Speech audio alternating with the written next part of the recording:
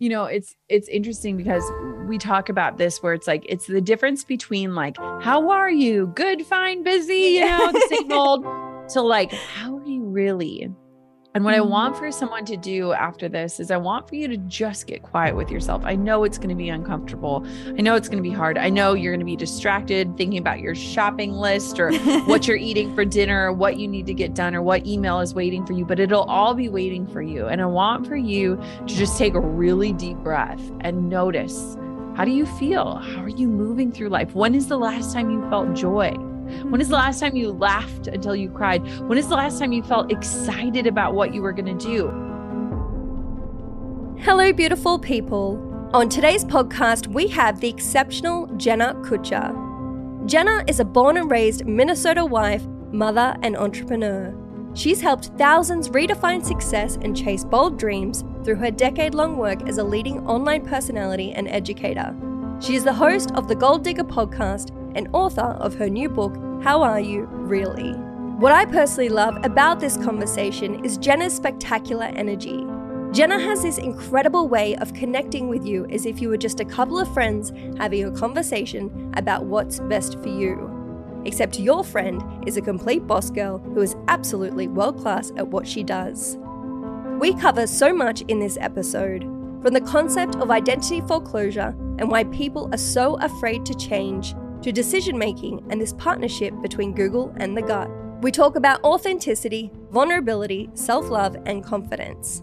And we discuss the power in asking the hard questions like, how are you really? Having Jenna on the To Be Human podcast is a big personal achievement of mine since creating this podcast just over a year ago. I got up at an early, or shall I say late, 1 a.m. for the recording of this episode, and it really showed me how this creative pursuit on the side is transforming into more of a committed lifestyle and mission. Please enjoy this fun-loving conversation with the beautiful Jenna Kutcher. Welcome to the podcast, Jenna. Oh my gosh, thank you so much for having me. So Jenna, where I would love to start is with your beautiful new book, How Are You Really? But have you ever felt the feeling that comes when you cut the fluff, get past the small stuff, and are asked, how are you really?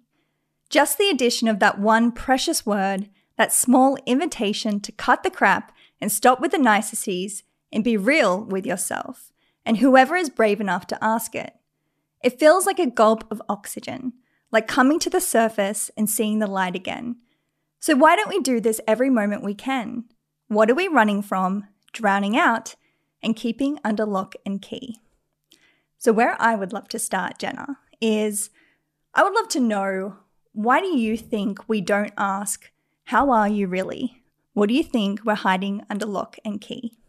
I think that we're afraid that if somebody were to ask us that they couldn't handle the actual response. I think that we're battling this thought of like, if I ask somebody this and they turn the question to me, are they ready for what I'm about to share? Yeah. Can I trust them to hold it safely? And I also think that this applies not just in conversation with other people, but mostly in conversation with ourselves. I think we're afraid to ask the question because if the answer is, I'm not happy or I'm not okay or something does need to change, that then we've got to do something about it. Because our generation, we do things, we get after it. And we can take action in every area of our life. But I think we're hiding the fact that we know we need to take action in certain places where we're not truly fulfilled. And why is it that you think that we are so afraid of taking action, particularly in parts of our lives that it can be so like sort of defining for us? Because there's this idea of identity foreclosure. I talk about it in the book. Dr. Maya Shankar was on my podcast, the Gold Digger podcast, and she shared this idea of identity foreclosure. And I think that today's society is so obsessed with identifying who we are with titles and descriptions and all of these things. And it almost locks us into feeling like we have to be a certain person or show up a certain way to add value, to be recognized, to connect. there's this part in the book about like when we used to sign yearbooks at the end of school, and we would always say like, never change, because there's this belief of like, if you change, will we still be friends? If you change, will we still have things in common? If you change, will we still be able to relate to one another? And I think so many of us are walking through life trying to never change, but we're missing life because the opportunity and the invitation of living is to change, to evolve, to grow. And so, you know, it's interesting because I think so many of us are clinging to these titles and these beliefs that have been handed to us by well-intentioned other human beings, but we have stopped asking ourselves, who am I? How do I want to show up? What matters to me? And I think that's a big difference. And when we ask these questions, obviously with questions can come answers. And with answers, we make, you know, decisions. Can you share more about decision making? Because I know in your book you talk about sort of this like combination of information and intuition. Yes. Oh my gosh. You know, there's a line in the book of like the Google and the gut, the woo and the work. Like it's this mix of things, because here's what I found is that we live in such a polarizing world, right? Like it is like you pick one or the other. You pick your lane, you stay in it. This is the way, it's black and white. And I think that there's a lot of room for gray. And we're missing it because we're stuck picking one or the other. We're stuck choosing. And I remember when I got my book deal, I asked my editor, I said, why me? Why this book? And she said, in today's society, specifically with driven, ambitious women, we're made to believe that we either need to hustle harder, work more, always say yes, stay connected, you know, get up earlier, stay up later, or we have to choose to manifest our way through life and say, you know, the universe is going to deliver the $1 million and the perfect spouse. And I love both of those things, but I live where the woo meets the work, where the Google meets the gut. It's where we can learn and take these blueprints and strategies and stories from people that have gone before us, but where we also bring the personal side of personal development and ask ourselves, what serves me? What makes sense for me? What fuels me? What excites me? What brings me joy? And I think we've lost that mix, that really powerful combination in feeling like we must choose. And why is it important or imperative to be able to ask ourselves first? Yeah. You know, it's wild. I have a 3.5-year-old and oh, that girl, she is a hoot. But watching her childlike confidence reminds me that we all had it once. We all had that inner knowing and that belief in ourselves and what was possible. We all had that deeper connection to who we are without the care of the world. And we lost it somewhere. We lost it through the noise. We lost it through the criticism. We lost it through the feedback. And so it's so important because I think so many of us are walking through life feeling so disconnected from who we were meant to be or who we once were. We believe that like we lost it, but it's there. It's always been there. And when I look at my career, even over the last decade, a lot of my male peers will be like, how did you do it? And the truth is that I listened and trusted myself along the journey. And I have always stayed in touch with that voice inside of me that's like, hey, this is exciting, or this isn't meant for you, or wow, that looks cool, but I don't think it's going to feel good. And I think as a society, we've lost that because we've looked, you know, our eyes are always on screens or it's up looking at the external world, and we never really go inward anymore.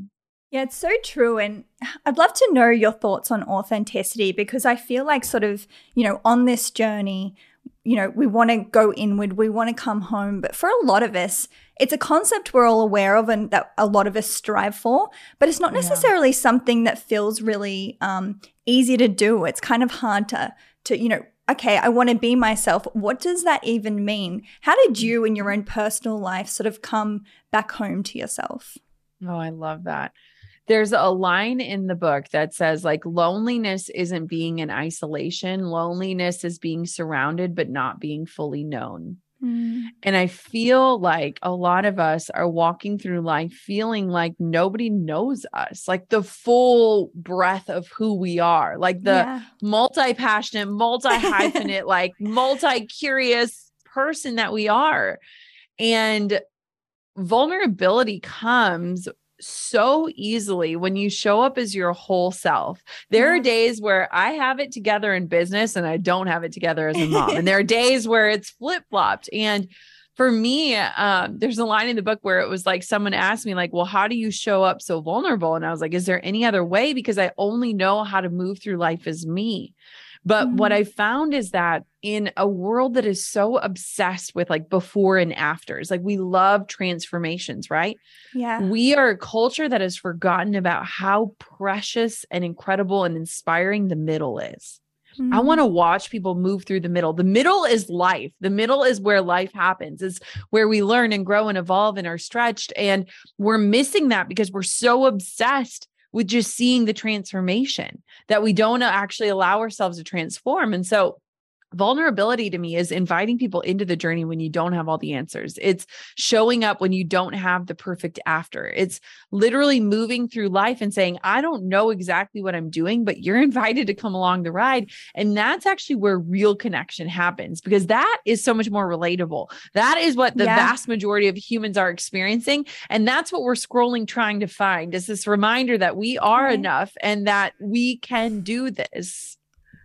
I love it. It's so beautiful. And I love that you mentioned vulnerability, because I think I was listening to Lewis Howes' podcast that you were on, and you were talking about writing your book and how, you know, you shared many vulnerable stories. It was truly courageous and inspiring. And you sort of speak about sharing a piece of your heart. What was one of the more vulnerable stories that you shared in your book, and why did you think that it was important to share it? Yeah.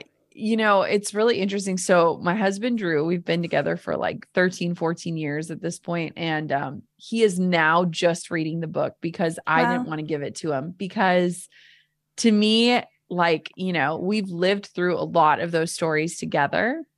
And he told me the other day, he's like, I feel like I'm getting to like know you in a whole different way reading this, because you know, as someone who has 500 plus podcast episodes and thousands of blog posts, there's still so much of me that I keep and hold very sacred. And a lot of that ended up on the pages of the book. I think for me, one of the most vulnerable pieces, and it was a chapter he actually just read, was about when we went through a season of loss. We had 2 back-to-back miscarriages over 2 years.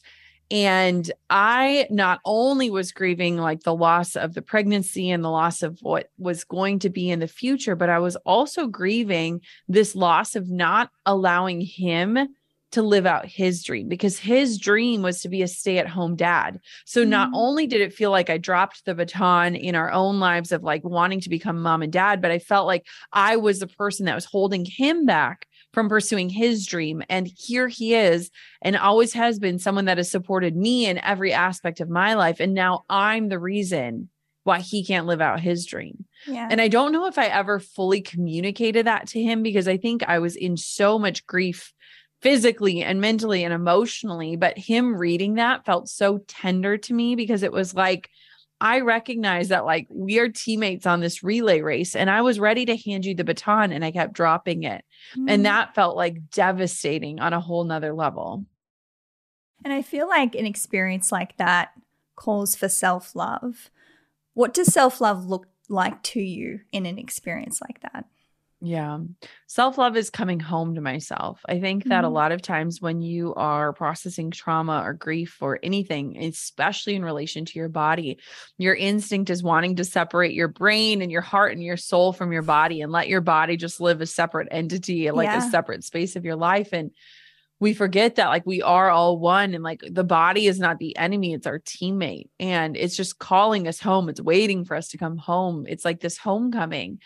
And for me, self-love in that season is like feeling at peace and like trusting myself and my body again. And that was really hard for me, specifically with such a tender experience, but also as somebody who has struggled with her body her whole life. Like it was like almost like my inner mean girl was like, see, I told you this body is crap. I told you you couldn't do this. I told you, you know, you're broken. And for me, it was like, how do I come back home to like trusting in my body's ability to do this, but also in being a human without just this goal in mind of becoming a mom? How do I just be in and with my body again? And that was really hard. Thank you for sharing that. Yeah. I'm going to take a bit of a turn here. Yeah. Let's turn, baby. I want to talk to you about business. Something that I really love that you mentioned in the book was to work on your business, you have to first work on yourself. And I think for a lot of us, particularly the ones that sort of make these decisions to live more authentically, and it kind of ends with us, starting businesses ourselves. Yeah. And kind of, it's all, we kind of go in the mix of like strategy, and trying to learn all these things.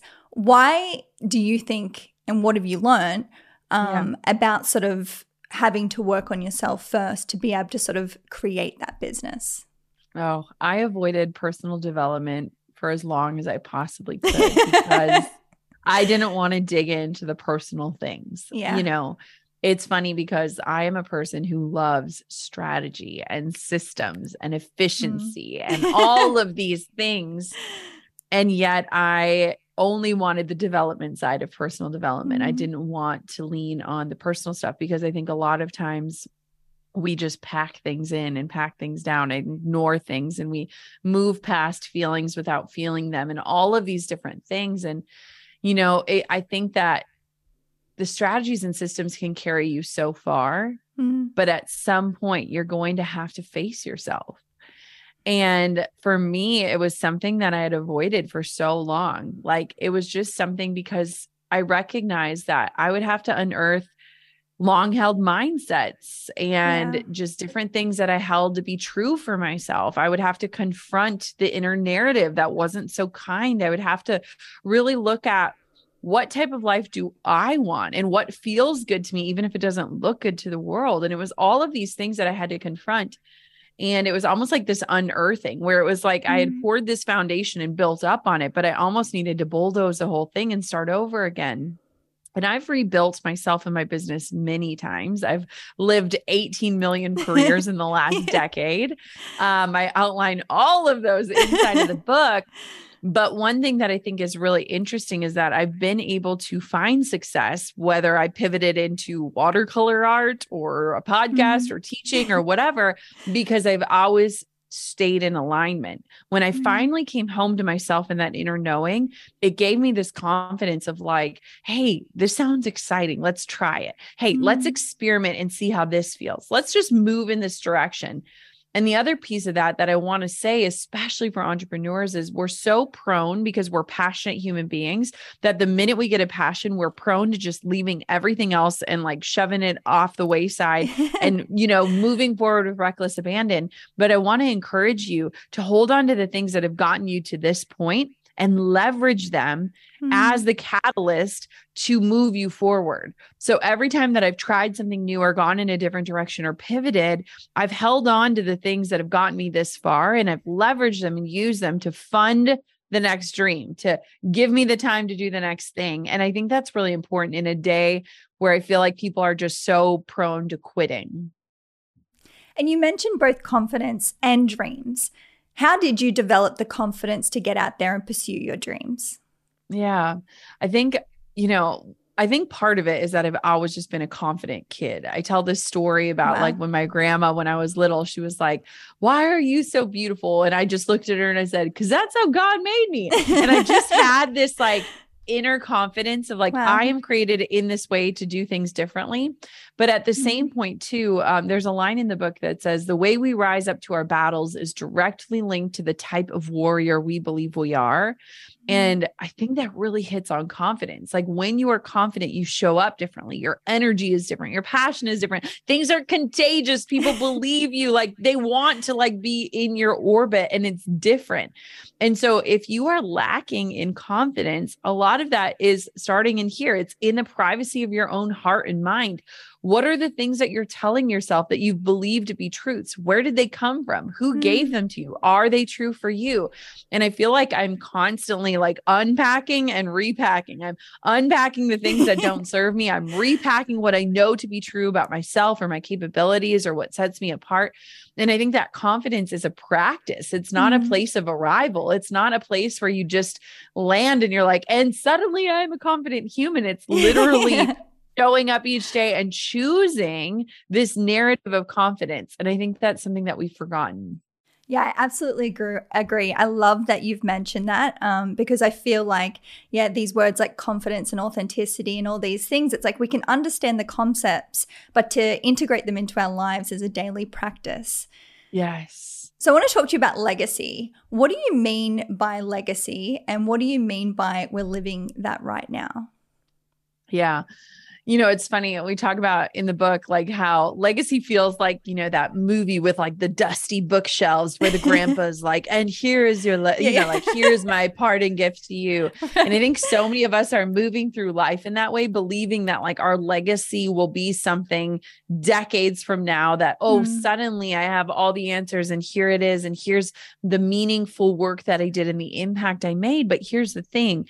The work that you're doing today, the way you're showing up today is a part of your legacy. It is a part of your impact on the world. And I think so many of us paint legacy almost like this finish line really far away that we don't even recognize that every single day that we wake up, we're inching closer to that line. And for me, legacy hit differently when we lost a friend who was very close to us in a tragic car accident. And I recognized that like I was going to social media to like feel connected to him again. Like all I wanted was to like hear his laugh or like think about like, what did he think was funny or what was he caring about? It's the same way that our society gets so obsessed when a celebrity passes away. Everyone floods to their social media. And I recognize that like in a world that is so full of highlight reels, like I want what I show up, what I share to be the real, REAL. Like this is my life. When a Facebook memory pops up, I want to be pulled back to that moment, whether it was good or bad or ugly, whether it was the before or the after, the messy middle. And I want our society to recognize like the life that you're living, the things that you're doing today, this is a part of your life. The way we spend our days is the way we spend our life. And so if you're living a day today that you're not excited about, or you're not passionate about, or you hate, or you're unhappy, then it's time to face a reality that you've got to do something about that, because this day is a part of the life. This life is your legacy. And that's what I think we're forgetting, especially this generation of humans. Beautiful. And for people that are sort of going to get off this podcast and they're going to ask the question to themselves, how are you really? What are some questions that they can follow on that? Yeah. You know, it's interesting because we talk about this where it's like, it's the difference between like, how are you? Good, fine, busy, you know, the same old, to like, how are you really? And what I want for someone to do after this is I want for you to just get quiet with yourself. I know it's going to be uncomfortable. I know it's going to be hard. I know you're going to be distracted thinking about your shopping list or what you're eating for dinner or what you need to get done or what email is waiting for you, but it'll all be waiting for you. And I want for you to just take a really deep breath and notice, how do you feel? How are you moving through life? When is the last time you felt joy? When is the last time you laughed until you cried? When is the last time you felt excited about what you were going to do? Because I was listening to this meditation the other day and there's this line in it. And I think it's so powerful. And it said, for many of us, or for all of us, there once was a fire, but for many of us right now, we feel like ashes. And I think that this world we're in is like in this passionless burnout state where we're like, where do we go from here? And it's almost like we've forgotten that even if there's just one tiny ember, that ember can be fanned back into a flame. And so this is like your invitation to like get quiet with yourself. If you feel like ashes right now, find that ember and fill your life with the people and the things and the inspiration that will fan that flame again, because we need passionate people to move through life with us. We need passionate people to show up and make an impact. We need passionate people to leave legacies. And so this is like your invitation, your call to action is to get quiet with yourself and to find where that ember is so that you can start fanning that flame again. Thank you so much for this inspiring conversation. Thank you for sharing. You're such a beautiful soul. Thank you for showing up and being seen. I really appreciate it.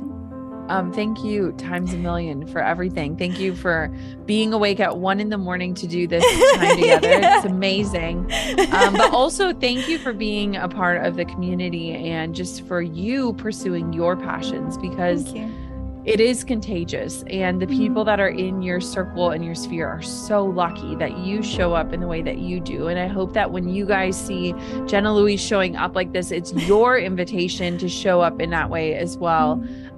because it is contagious and it's beautiful. So thank you for doing what you do. Thanks. So I'd love to ask you, Jenna, on a final note, what does it mean to you to be human? So my slogan for years upon years has been imperfectly empowering other women. And Beautiful. for me, the imperfect part is the part of being human. It's learning and growing and contradicting yourself and changing and evolving. And I think that I look at being a human as being in what I call Earth School. And I want to show up with here's what I know so far. I want to show up and make a difference with what I know so far, but be open to learning more imperfectly so that I can empower more people.